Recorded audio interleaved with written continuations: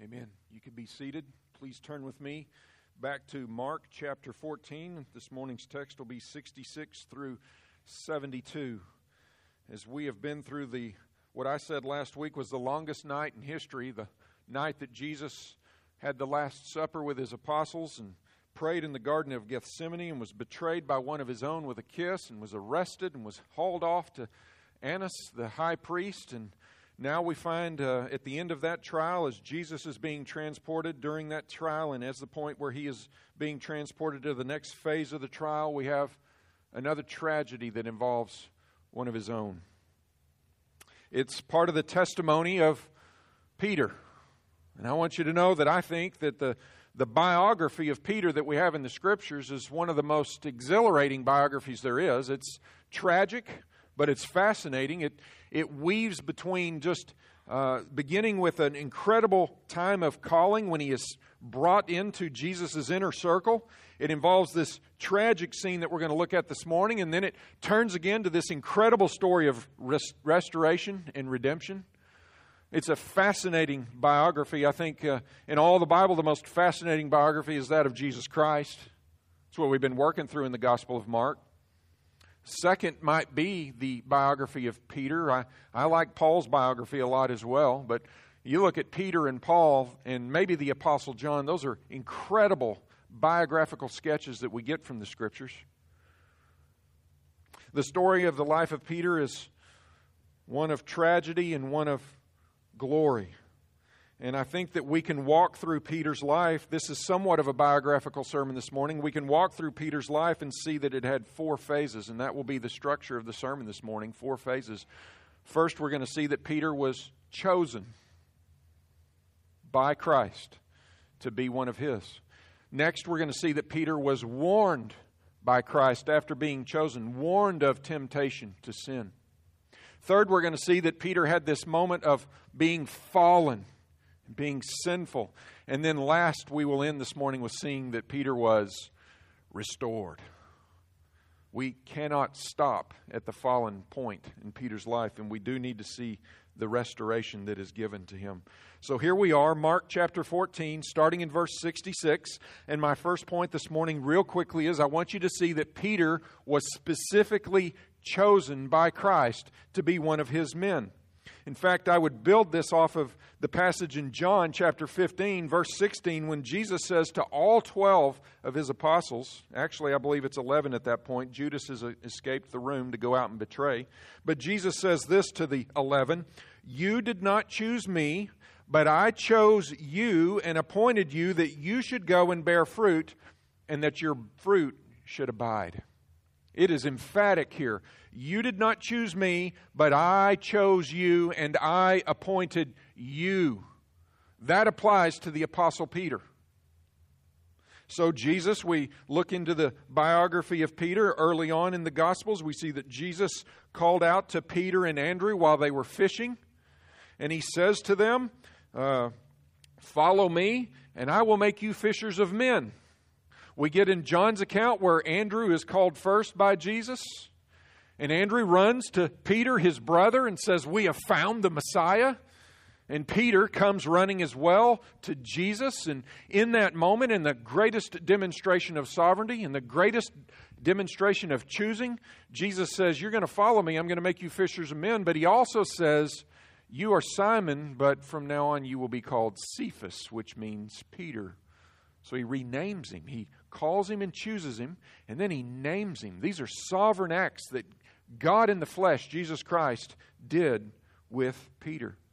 And then thirdly, we see that Peter got his understanding of who Jesus Christ was, not from his own flesh, but from God above. In Matthew 16, starting in verse 15, Jesus said, "Who do you say that I am?" He said this to all of his disciples. And Peter's the one that steps out and says, "You are the Christ, the Son of the living God." That's who you are. And Jesus says, "Blessed are you, Simon Bar-Jonah, Simon, son of John, for flesh and blood did not reveal this to you, but my Father in heaven did."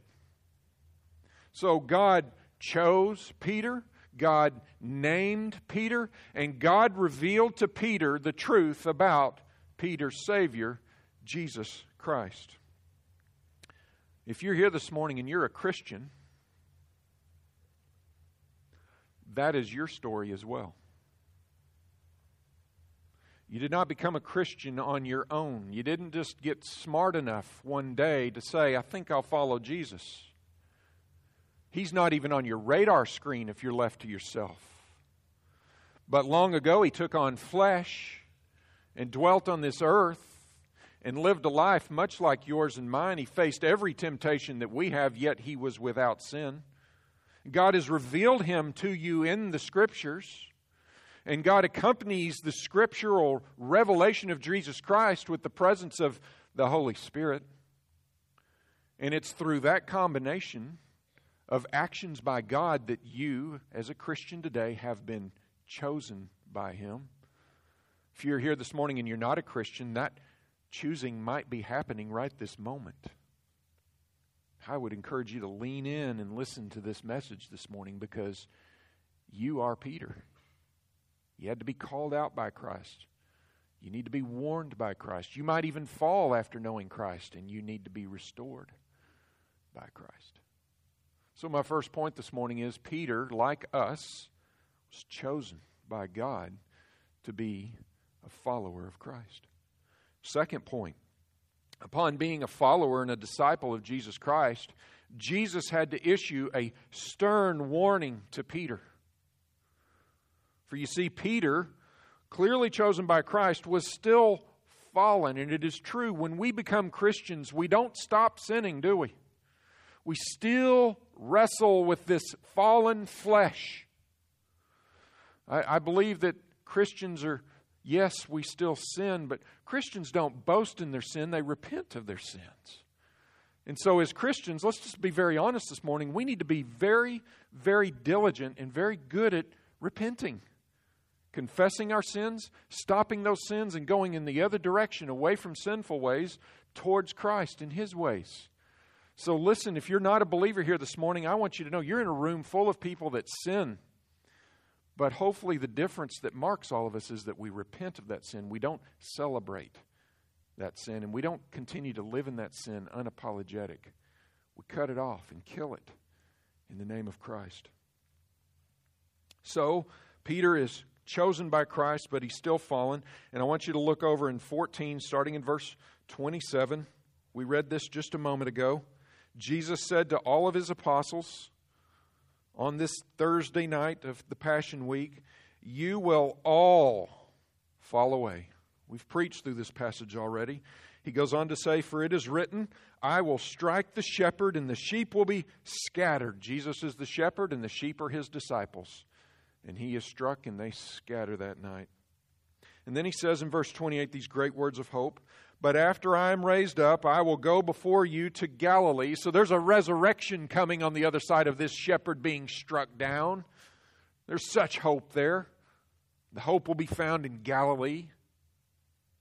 And then look at 29. And Peter said to Him, even though they all fall away, I will not. Not me, Jesus.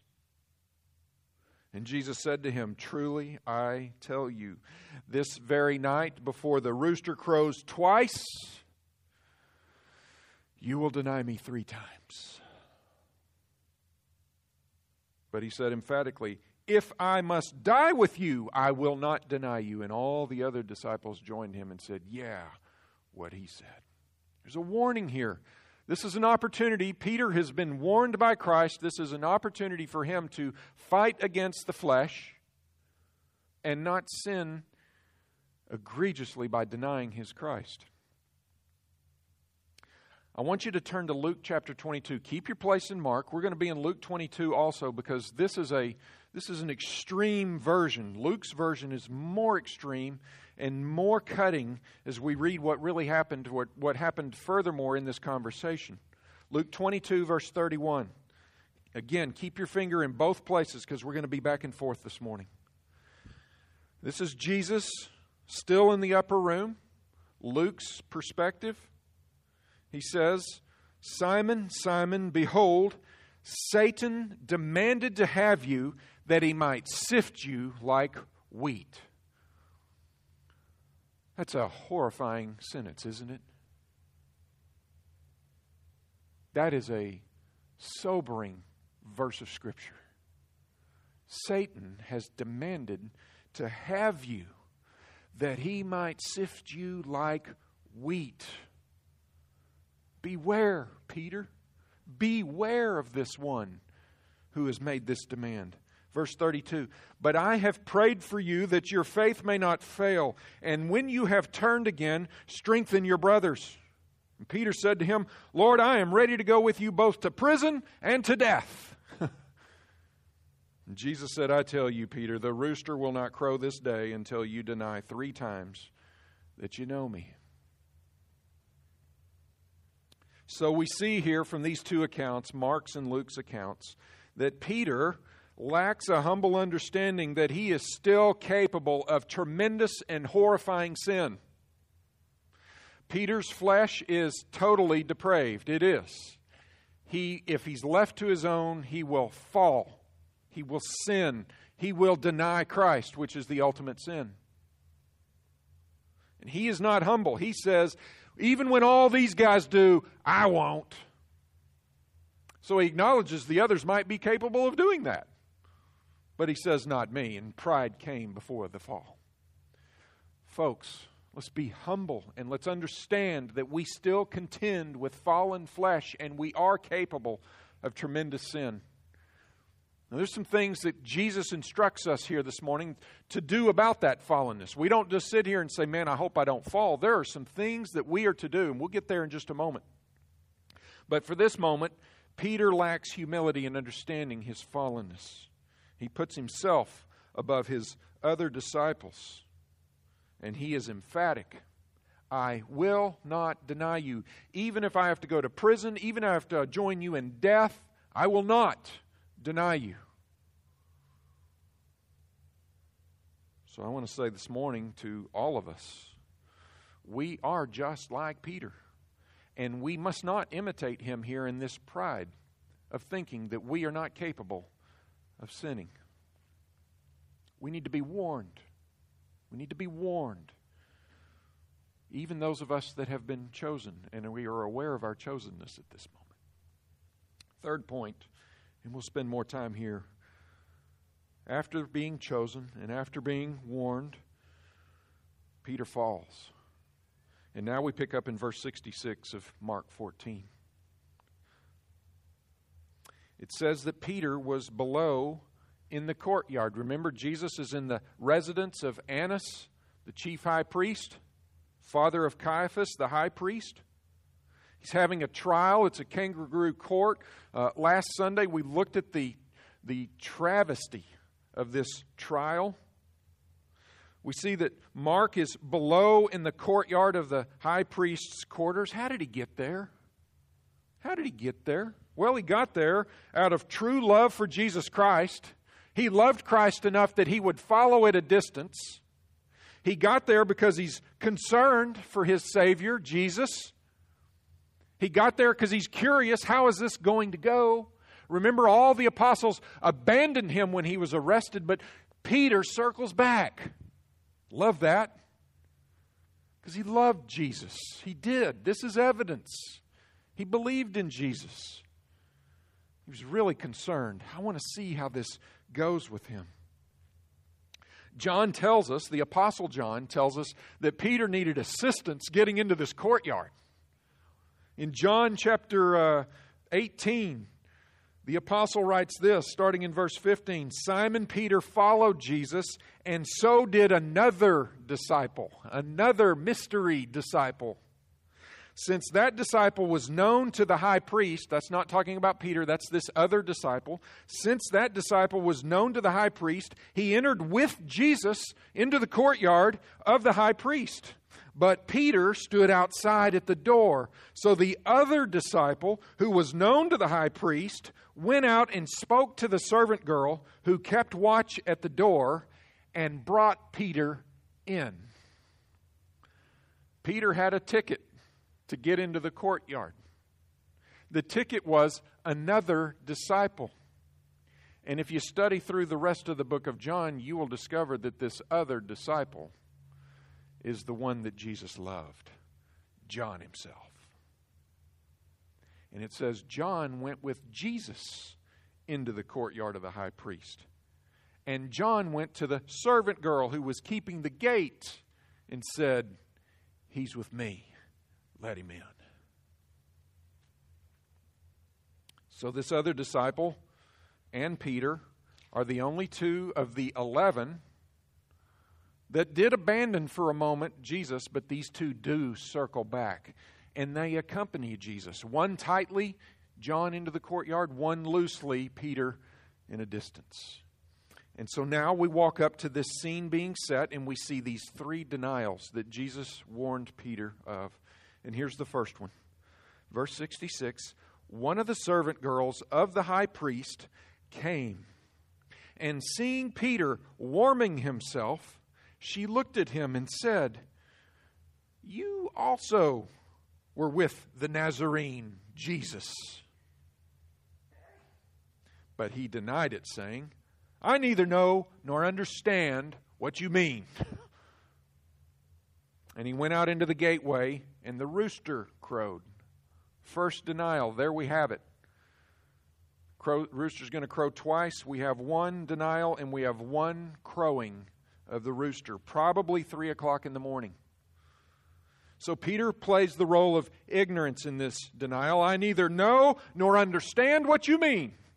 I am absolutely ignorant. You're going to have to give me more than that.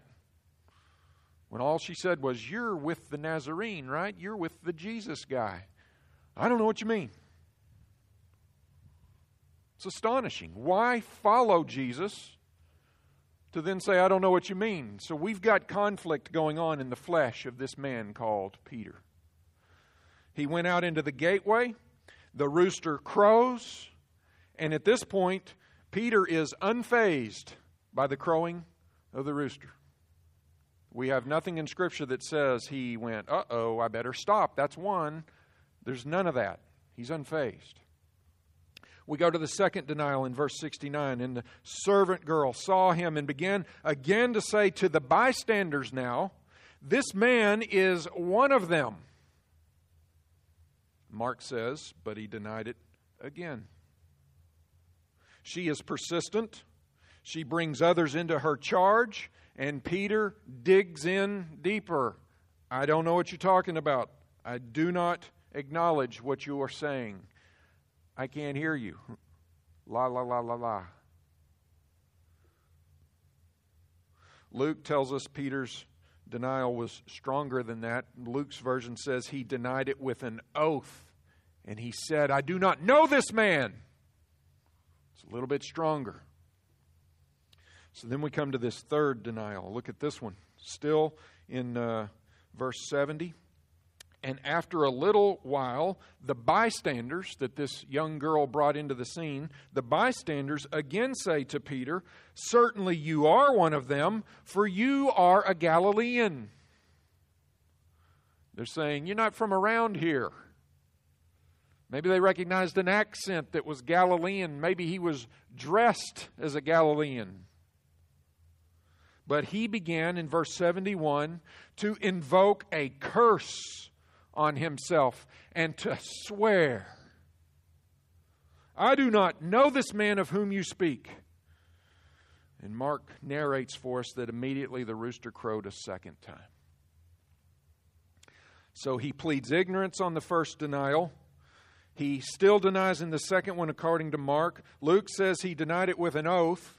And now Mark comes to the third one and he says there's oath-taking and swearing happening. And he is radically extreme in his denial of his Christ. The bystanders that join in on identifying Peter with Jesus, they suspect that he's a Galilean. John 18 tells us this. One of the bystanders is a key witness to all of this. Listen to this. One of the servants of the high priest, a relative of the man whose ear Peter had cut off, asked, "Did I not see you in the garden?"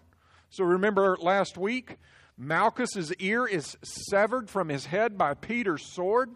Well, one of Malchus's relatives was at that scene and said, "I think I remember you. You kind of stood out."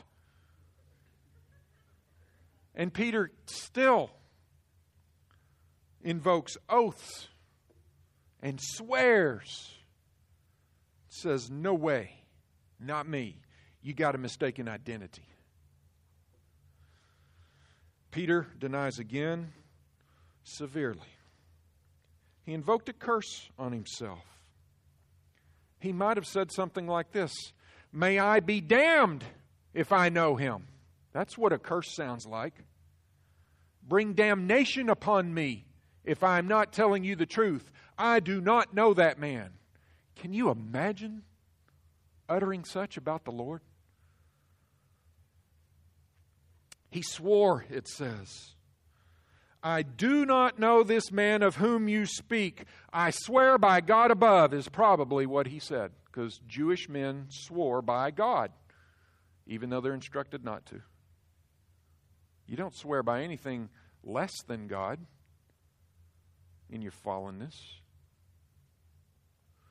James 5:12, we need to take heed. But above all, my brothers, do not swear, either by heaven or by earth or by any other oath, but let your yes be what? And let your no be what? That's right, you know this passage. Peter didn't let his yes be yes and his no be no, and he invokes oaths and he swears. And he says, let your yes be yes and your no be no, so that you may not fall under condemnation. Peter's got nothing but condemnation raining down on him at this moment, and it is tragic. Let me be honest with you. In the study this week, as I prepared for this, I have been right there. And I understand condemnation raining down. And I thank God for it, by the way, because it is how He recaptures me. And it is the condemnation that comes from the Holy Spirit. It's called conviction, and conviction is the very beginning step in the process of repenting. And so Peter, condemnation is starting to rain down on him, and the source of that condemnation is God Himself. Hold that thought. So at this point, we've got a stunning turn of events. Just think through the events of this night. You could go all the way back through the life of Peter, but let's just look at the events of this night. From, first of all, Peter saying, if I must die with you, if I must go to prison with you, I will not deny you. These guys might, but not me. He goes from that to then drawing his sword in front of hundreds of soldiers and striking an ear. He should have been killed on the spot. That's pretty bold, isn't it? He's not denying Christ in that moment, slicing Malchus's ear off. He's boldly saying, I will die with him. But then we go to denying that he knows Jesus to a little bitty servant girl. And the term in the language is girl. It's not a woman, it's a young girl. And he's scared of her. Not scared of an army. He's scared of a girl. And then he invokes curses upon himself, making oaths against the accusation leveled toward him from a little girl and some bystanders. And all the while, I am absolutely confused because the Apostle John walks into this same courtyard with Jesus, the Scriptures say. And the Apostle John goes to the servant girl and says, hey, he's with me. Let him in. So I've got John over here, not terrified, not denying, not even feeling in threat. And we've got Peter scared to death. Sin is irrational, isn't it? Because this does not make sense. But let's just acknowledge when we are tempted and when we are being sifted like wheat in that passage I read out of Luke, we'll come back to that, we are very irrational people. So we don't ever want to get to that point where we're being sifted without some work done in advance. Again, I'll come to that in just a moment. So why is it that Peter denies Christ here? Why? Can we find from the text evidence that would lead us to at least understand, okay, I get how he did this, even though I don't. Well, I've got 2 points that I think would be evidence and that would be teaching points for us that we can learn from Peter's fall here. The first is Peter had a strong fear of man. He was scared of man. A little girl in this case, and some bystanders. The fear of man, I want you to recall, Jesus says in Mark 8:33, I read that right during the offering. Peter, when he says, "Get behind me, Satan," remember that passage? He then says, "Peter, you are not setting your things on your mind on the things of God, but on the things of man." That version of Peter has popped back up. His mind is not fixed on the things of God, of Christ. His concern is that of man. Isaiah 2:22, "Stop regarding man in whose nostril is his breath, for of what account is he?" God says, do not fear man. He just has breath in his nostrils, implying that one day that breath will leave those nostrils. That man will die. Of what account is he? He has no eternal weight over your condition. Instead, I think we should regard the one who put the breath in the nostrils of that man. And his name is God. And we first got introduced to him doing that in Genesis chapter 1. Psalm 146:3, "Put not your trust in princes, in a son of man, in whom there is no salvation." Peter acts as if his salvation is in these people, this little girl, these bystanders. He has no salvation in them. He has salvation only in the one that he's denying. Oh boy. Hebrews 13:6. We can confidently say, "The Lord is my helper. I will not fear. What can man do to me?" Peter's not swimming in these verses. These concepts from his God are not coursing through his veins in the moment. We should be saying, "What can God do to me?" If Peter would have said, "What can God do to me? I will not deny my Christ." He'd have set his mind on the things of God. But he was man-centered. So this morning I just want to make a quick point here for all of us. We must be honest with ourselves and understand that this is why we are tempted to deny Christ. And we are. I can give you moments in my life where I have done what Peter did, and I've laid low in my Christianity in a moment where Christ would have me to stand tall. You know, we might not be blatant in our denial of Christ like Peter was, but how do we deny Him? Well, we might just tone down our Christianity. I'm not going to live out there boldly, humbly, but I'm not going to live out there boldly proclaiming my faith in Jesus Christ. We don't want to be viewed sometimes as taking our religion too seriously.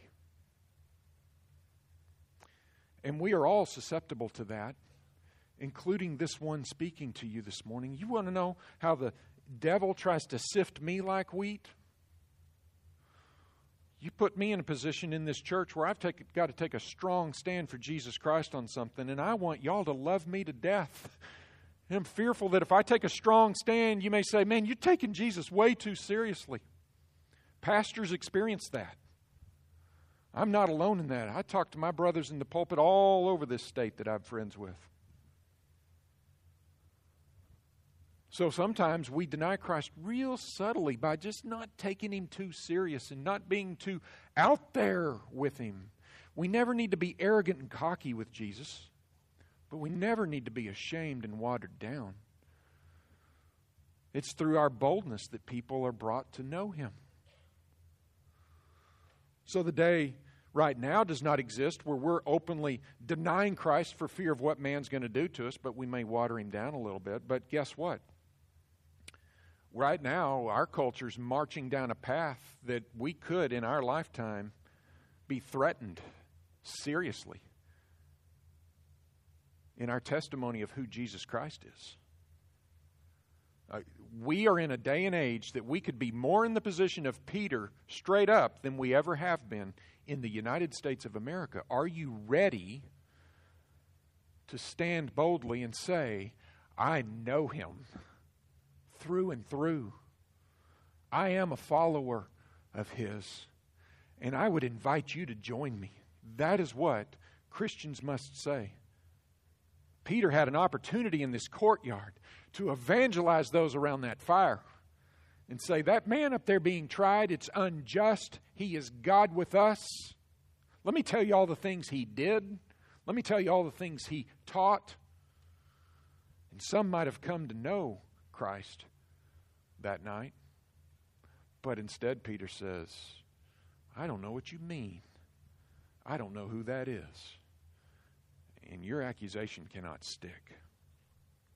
So let's be cautious to not deny Christ in the little ways of watering him down. And let's be cautious and be prepared for the day that we might have to stand boldly and say, you bet I know him, and he's the only one worth knowing, and I urge you to know him with me. So the first thing is, Peter was scared of man. That's how he could fall like this. Here's the second one. The second one is that he failed to pray in advance of this moment. I want you to look at Mark 14, verse 37. Mark 14:37. This is hours earlier on the same night in the Garden of Gethsemane. Jesus takes Peter, James, and John away from the rest of the disciples, tells them to wait here while I go over there and pray. He goes over and prays. He comes back. Peter, James, and John are asleep. He wakes them up. Guys, stay awake. Pray.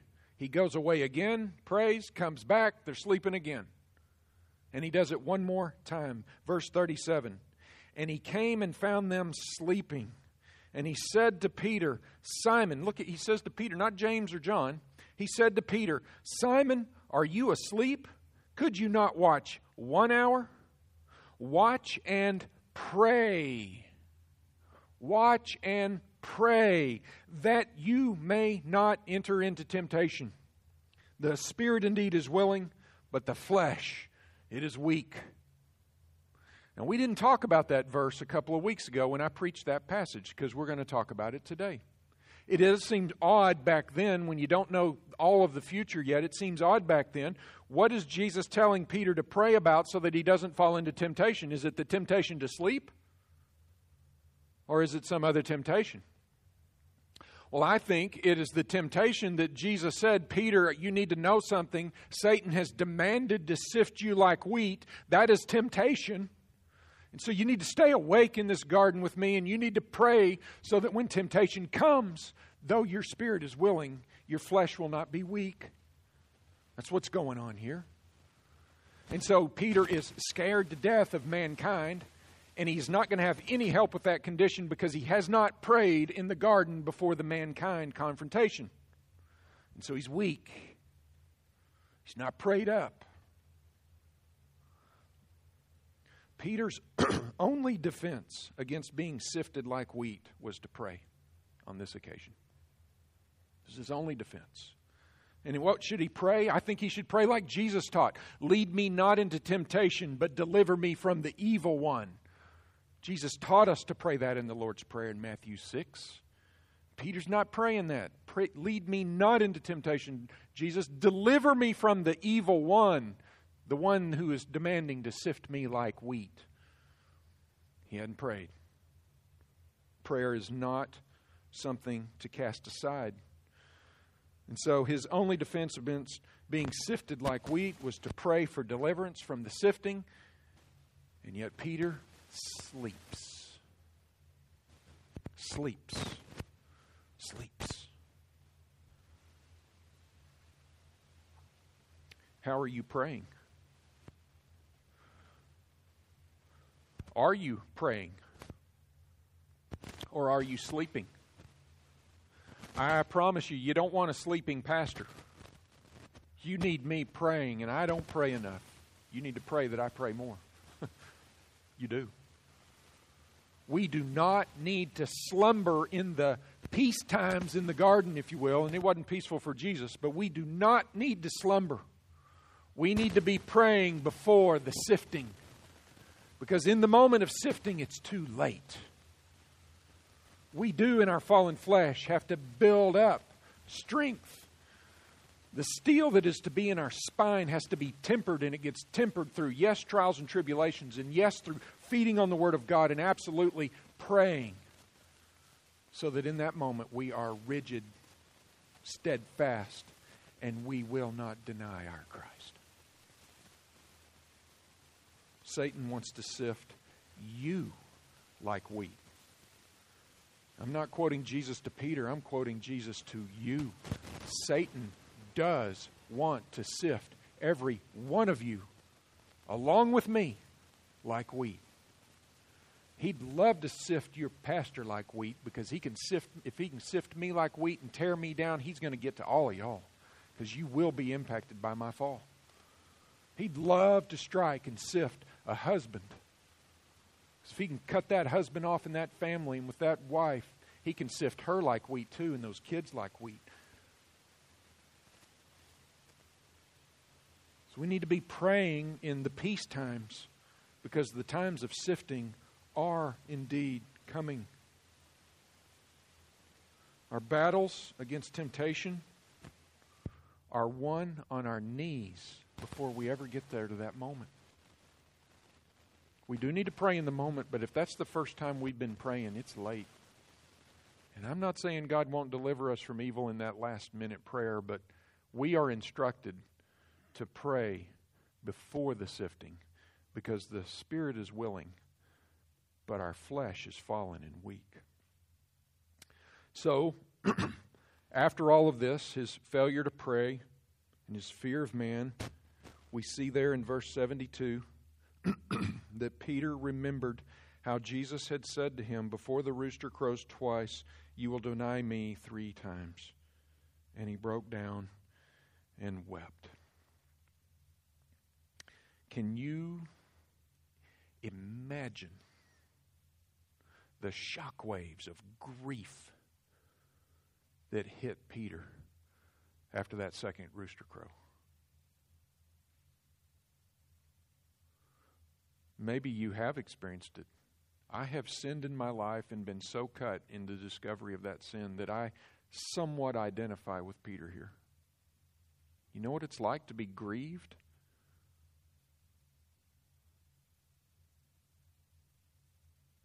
Luke gives us more cutting details.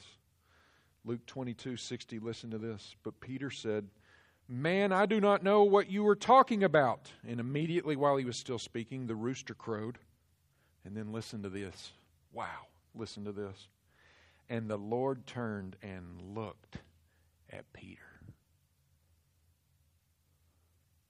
Wow. Put yourself in those shoes for a moment. The Lord turned and looked at Peter. And Peter remembered the saying of the Lord, how he had said to him, before the rooster crows today, you will deny me 3 times. And he went out and wept bitterly. I think so. I think so. I'm glad he did. It's a sign of the beginnings of repentance. He's got godly grief. He doesn't have worldly grief here. He's got godly grief that leads to repentance, that brings about salvation without regret. He's got that. It's beginning. He's weeping bitterly. Can you imagine if Scripture stopped right here in the life of Peter and this is all we heard for the rest of the way? What a downer, man. We wouldn't want to go read Peter's biography, would we? It could have ended like Judas Iscariot's, because Judas, after he realized what had done, he went and heaped sin on top of sin and killed himself. We don't read about Judas very often. No one names their babies Judas. There's a bunch of Peters in the world. Why? Because the story turns.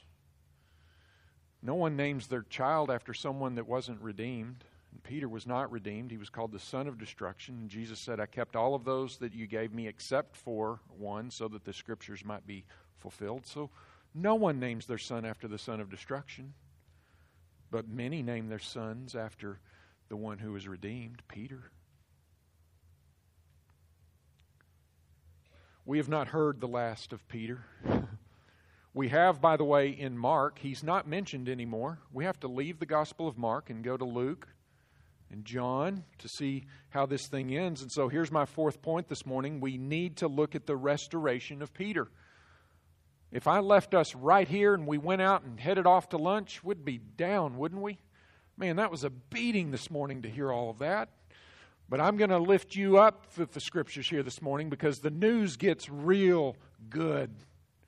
And I want you to see your biography in this as well, because this is not removed from your experience. We must pay very close attention to the restoration of Peter. There are some details here that we need to see and embrace, and because of that, we need to worship God. I want you to remember, first of all, Peter did not choose Christ, but Christ chose Peter. Follow me, and I will make you fishers of men. Come on, Peter. My name's Jesus. You're with me now. Your name's Simon. Well, I want it to be Peter. You're one of my guys. Come on. Peter didn't do that on his own. Jesus went and found him. Likewise, because of that, the restoration begins not with Peter, but it is initiated by Christ.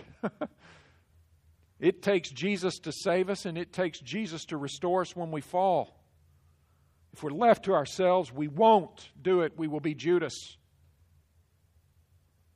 And so we need to look into this restoration. Go to Luke chapter 22 again. I hope you kept your place there. The restoration is initiated by Jesus Christ, and it actually begins before Peter's fall. It begins before he ever falls. It begins during the warning that Jesus gave. Look at this. Simon, Luke 22:31, Simon, Simon, behold, Satan demanded to have you that he might sift you like wheat. But look at this. I love this passage of Scripture. But I have prayed for you that your faith may not fail. And when you have turned again, strengthen your brothers. Wow. That is a huge piece of Scripture. The restoration of Peter begins when Jesus foretells his falling. Jesus says, I have prayed for you. Now, let's chop up a few things here. We need to look at some details here real quick.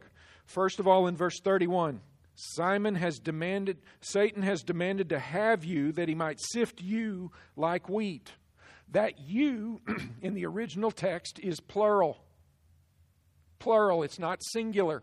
So there is a plural you that Satan has demanded to sift like wheat. Well, who might that you be?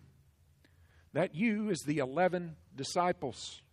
Satan has demanded that you disciples may be sifted like wheat, that he could have you. And so we've seen this kind of demand from Satan before. Job chapter 1 and Job chapter 2, Satan demanded of God that he could have Job and sift him like wheat. We might just very well look at that passage tonight in the chapel. We've seen evidence of Satan operating like this before.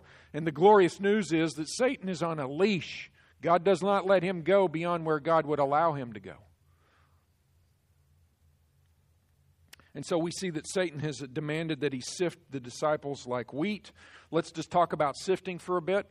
A kernel of wheat, there's a kernel inside of a hull, and you sift wheat to separate the kernel from the hull. Well, the kernel is the heart, the soul, and the shell around it is the faith. And when you sift wheat, it's a violent process of shaking and rattling and crushing to separate that faith from that heart so that the heart drops through the screen and the faith, the whole, stays above. And then Satan has that heart that dropped through and the faith is removed. Well, I want you to know that at the moment of sifting, at the moment when the whole is separated from the kernel, that's sin. And we've been there. So we can all say that we've been sifted like wheat. In real simple, subtle ways and very extreme and elaborate ways. We can say, I can think of a time that I was sifted like wheat. I know what it feels like for my faith to be separated from my soul, at least for a moment. And Peter's was for a moment separated. I don't know him for a moment. But there was restoration because Jesus said, I've prayed for you. I've prayed for you. So, I want to ask you this morning, how does Satan sift you like wheat? I want you to think in your minds for a moment. Yeah, I remember that moment. That was a sifting. You think about your occasions. Some of them are extreme. He tempts us to immorality with many and various lustful enticements. He can sift you like wheat in front of a computer screen, can he? Can he? He can sift you like wheat with another person. He can sift you like wheat in public and in private. You've been sifted with your anger, with your covetousness, with your desire to gossip, with your desires in lust and adultery. You've been sifted. I have. We have. We know what this is like. It can be extreme when he threatens our physical or our financial or our reputational prosperity. We can be sifted in our bank accounts, in our flesh, and dare I say, our name and our reputation in the community. Oh, he can sift us like wheat. But it can also be subtle. He can entice us in subtle ways. Hey, don't get too involved in that church over there. Oh, don't open that Bible too much. He's sifting us in those moments when we say, that's boring stuff, man. I don't need that. I'm good. They may all fall away, but I won't. I don't need that. I'm good. You're being sifted in that moment so that you can be sifted in bigger moments. He can distract you. He can sift you with distraction. Don't pray. You need to sleep. That's what he said to Peter. You need to sleep. You don't need to pray. It's been a long day. You got a big one tomorrow. You need your rest, your flesh. So sleep. You're being sifted. Truth be told, he ought to say, you're tired from me sifting you all day, so don't pray. Go to sleep. You need rest because I need to sift you tomorrow and I need you weak.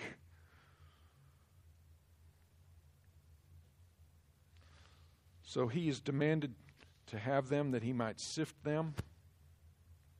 I want you to look at verse 32. He says, but I have prayed for you that your faith may not fail. The you in this sentence is singular. But I have prayed for you, Peter, that your faith may not fail. Now it fell, but it didn't fail. It fell for a moment. He contended with fallen flesh. He's desperate for Jesus Christ to die and to rise and to come again and resurrect all those that believe in him. He needs all of that to happen, and we do too. But he did have a momentary falling, and we do know what this is about, don't we? Because as Christians, we still struggle with sin. But we're repenters, right? We don't celebrate our sin. We don't boast in it. We don't boast in it. We don't have locker rooms where we can say whatever we want. That's just locker room talk. No, sir. We repent of it and we pick up a cross. We don't run to a locker room. We pick up a cross and we crucify our sins. So Jesus says the greatest words of hope, I have prayed for you that your faith may not fail. John 17:15, Jesus prays this, I do not ask that you take them out of the world, but that you keep them from the evil one. That's what he prayed for Peter. Just a chapter before this in John's version. So Jesus gives the greatest instruction of hope. He says, when you have turned again, I need you to strengthen your brothers. And so we know that Jesus' prayer is successful. Jesus says, but I've prayed for you that your faith won't fail. And when you've turned again, so you're going to fall, but you're not going to fail. When you've turned again, you're my appointed man to strengthen your brothers, the other 10. And they're going to need it because they abandoned me into the dark of night. And they're going to be distraught because I'm going to be buried after I'm killed on a cross. I'm going to need you to go strengthen them.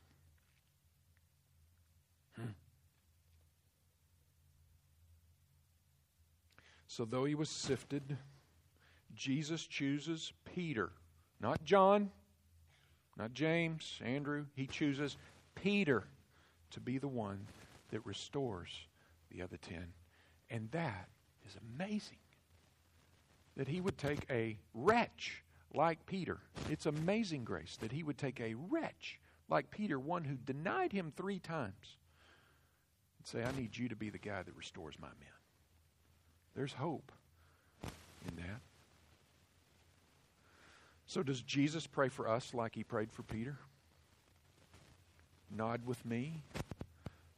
Hebrews gives us a couple of verses on that, but Romans 8:34 is the best. It says, who is to condemn? Christ Jesus is the one who died. More than that, who was raised, who is at the right hand of God, who indeed is interceding for us. Jesus Christ right now, just like he prayed for Peter, right now is at the right hand of God the Father praying for us. That's amazing. This is who Jesus Christ is. He is a praying Savior. And he prays for you that you may not fail. You might fall, but he wants you to be victorious through your sins. And when you have returned to your senses, so to speak, you're to go strengthen others, even though you're fallen. So I don't care what sin you have committed. I don't care what sin you've committed, because denial of Christ, way up there at the top, isn't it? You got adultery, you got embezzlement, lying, gossiping, coveting. We could keep on going all the way down through it. Can't control your anger. I don't care what sin you have committed. There is a sovereign Jesus at the right hand of God the Father interceding for you. And when you are restored from those sins, he wants you to come to me and strengthen me. Wow. He wants you to go to you and strengthen y'all. And so we're a church made up of fallen people. We have moments of relational conflict. We have moments of sin in our lives privately and publicly. And we are to be restored because our praying Savior is praying before God the Father on our behalf.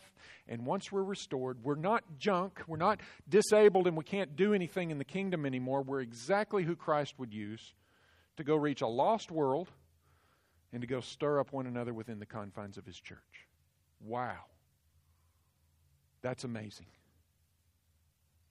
So there's no place for us as Christians to be defeated and self-rejected over our sinfulness. We can still be victorious because Christ is the one who restores. Let's look at that. Let's look at the moment of restoration. I'm going to go real quick here, and then we're going to take the supper. Good grief.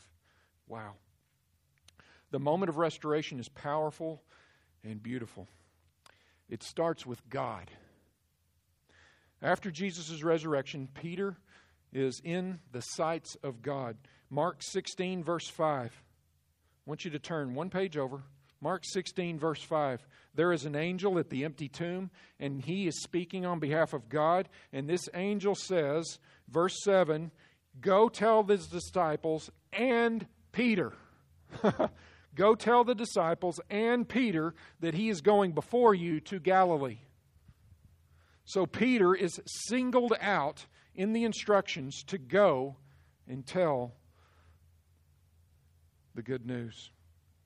Then Peter goes after his Christ. In John 21:7, the guys are out fishing, and Jesus from the bank says, throw your nets on the other side of the boat. They pull in 153 fish is what they ended up counting. They can't believe it. And John says to Peter, hey, that guy on the beach over there, that's the Lord. And the scriptures say this, then Simon Peter heard that it was the Lord, and he put on his outer garment, for he was stripped for work, and he threw himself into the sea. He threw himself into the sea. Why? To swim to Jesus Christ on the beach.